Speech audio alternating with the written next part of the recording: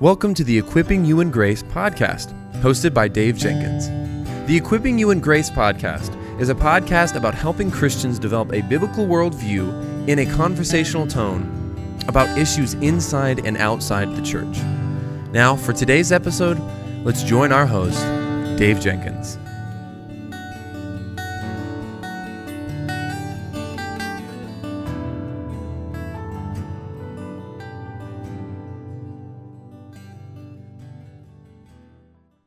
All right, guys. Well, welcome back to the Servants of Grace Theology segment. On this episode, we have a great question from one of our listeners.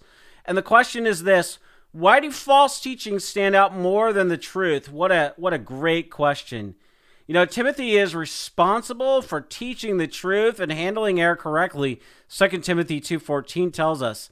Now, it's a present imperative. Timothy must keep reminding his church of the doctrines that Paul outlined in 2 Timothy 2:11 through 13. Timothy is to charge the people before God.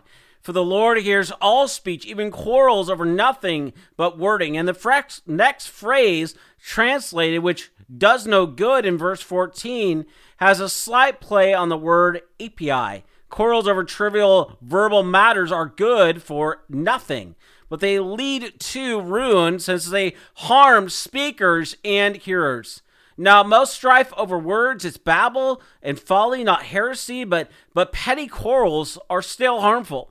Whenever people insist on a specific word, such as sin, broken, or even atonement, there's a chance they want to quarrel about words. In fact, even in controversy-heavy settings, people can also quarrel about the proper way to oppose error. One wants a general approach, another one wants a specific denunciation of errors. And so a quarrel can be about words that can erupt if a pastor or ministry leader allegedly fails to condemn an error with sufficient vigor. There is a time for confrontation and debate. J. Gresham Machen rightly observed that men will fight about the critical things. In fact, a religion that utters pious phrases but shrinks from controversy will never stand. There is even a time to quarrel about words if they are essential. For example, this holds when skeptical theologians hide their convictions by using conventional terms in heterodox ways. And so skeptical theologians may even label Jesus as Savior, but what they mean that his teachings and examples save people from meaningless lives. Or Orthodox Christians are willing to do theological battle over that. We fight for words that convey essential biblical truths, but we disavow quarrels about mere labels. And so instead of quarreling, Paul tells Timothy in 2 Timothy 2:15, do your best to present yourself to God as one approved, a worker who has no need to be ashamed, rightly handling the word of truth. In fact, the command to do your best, it calls Timothy to put forth every effort. Workers can be approved or even evil. They can be rewarded, they can be punished, but the harvest is plentiful, and so the Lord needs workers. In fact, teachers are to rightly handle the word of truth, that is the gospel. This meaning of the word of truth is evident in Ephesians, where Paul tells us that believers have heard the word of truth, the gospel of your salvation. Rightly handling it, it literally translates to cut straight or without deviation. In Paul's cultures, workers cut stones straight. They cut roads straight through the countryside, and they cut fields straight with plows.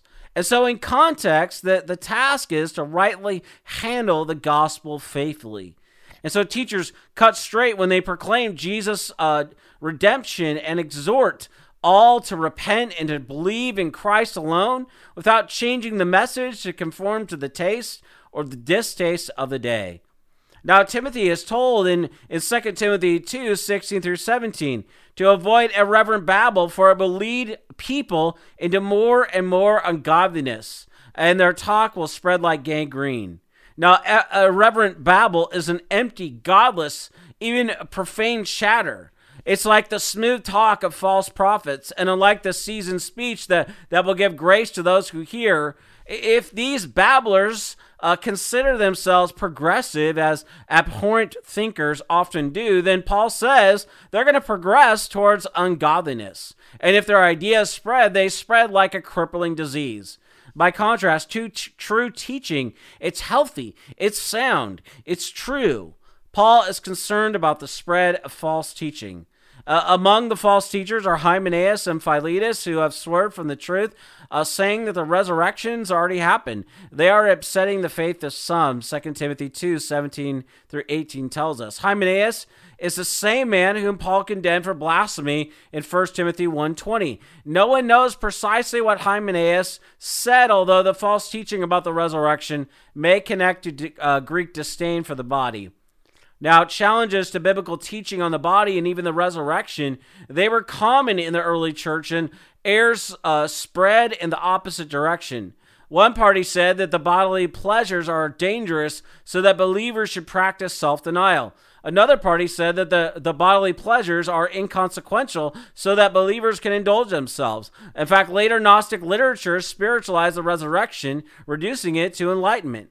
And so the idea that the resurrection has already happened, which verse 18 says, may represent an acute case of realized eschatology. That is the view taught that believers already lived in full in the age to come. Now, apostasy, it causes absolute harm. The message of false teachers were bound to upset the faithful. And so this is why Paul says in verse 19, God's firm foundation stands bearing this seal. The Lord knows those who are his, and let everyone who names the name of the Lord depart from iniquity.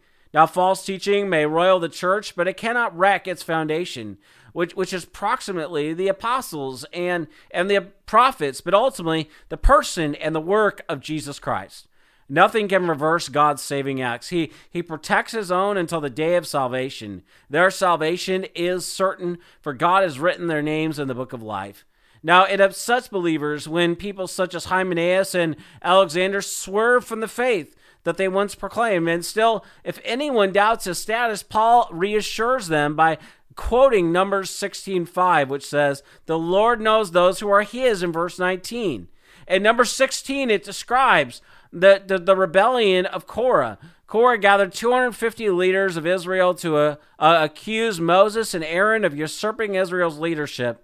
In Numbers, Moses asked God to judge between him and Korah, saying in verse 15 of Numbers 16, the Lord will show or make known those who are his. And Paul, following the Septuagint, which reads, the Lord knows who is his. You see, God knows who does and does not belong to him. He knows who leads and who speaks truly. God called Moses and Aaron. He did not know Korah, who soon perished for his contumacy. And similarly, the Lord knows that Hymenaeus and his allies are self-appointed and false. So God's people can stay calm. There are always false teachers, and God always unmasks them eventually. To Hymenaeus and his tribe, Paul commands in verse 19, let everyone who names the name of the Lord depart from iniquity. That is, if they call on the name of the Lord, they will forsake their rebellion, lest the Lord exclude them and shame them. In fact, the Lord promises to preserve his church despite the threats caused by heretics. Korah did not destroy Israel, and no one can destroy the church. Further, the Lord summons self-designated believers to forsake their ideas and their conduct.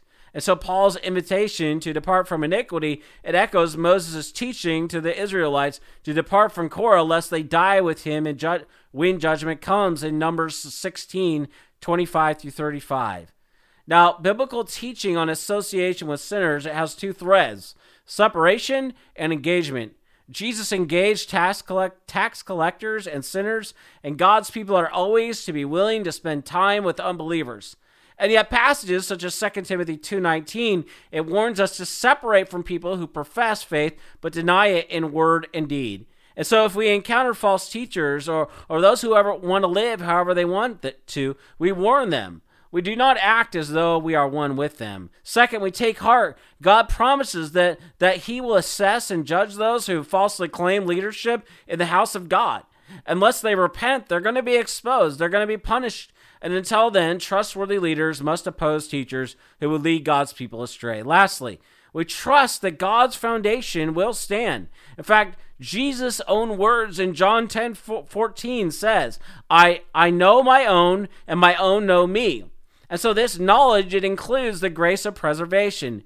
Jesus laid down his life for his sheep, and he promises that they will never perish, and no one will snatch them out of my hand. The Westminster Confession of Faith 17.1 says this point. They whom God hath accepted in his beloved, effectually called, sanctified by his Spirit, can neither totally nor finally fall away from the state of grace, but shall certainly persevere therein to the end and be eternally saved. Well, guys, I want to thank you for listening or even watching this episode of the Servants of Grace Theology segment. Until next time, may the Lord richly bless you and keep you.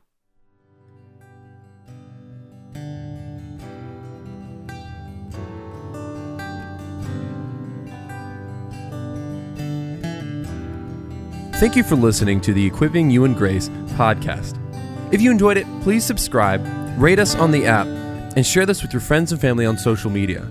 If you want to find us on social media, you can find us on Twitter @Servants of Grace, on Instagram @Servants of Grace, or by searching @Servants of Grace on Facebook. You can also find this episode and many others like it on the front page of our website, servantsofgrace.org.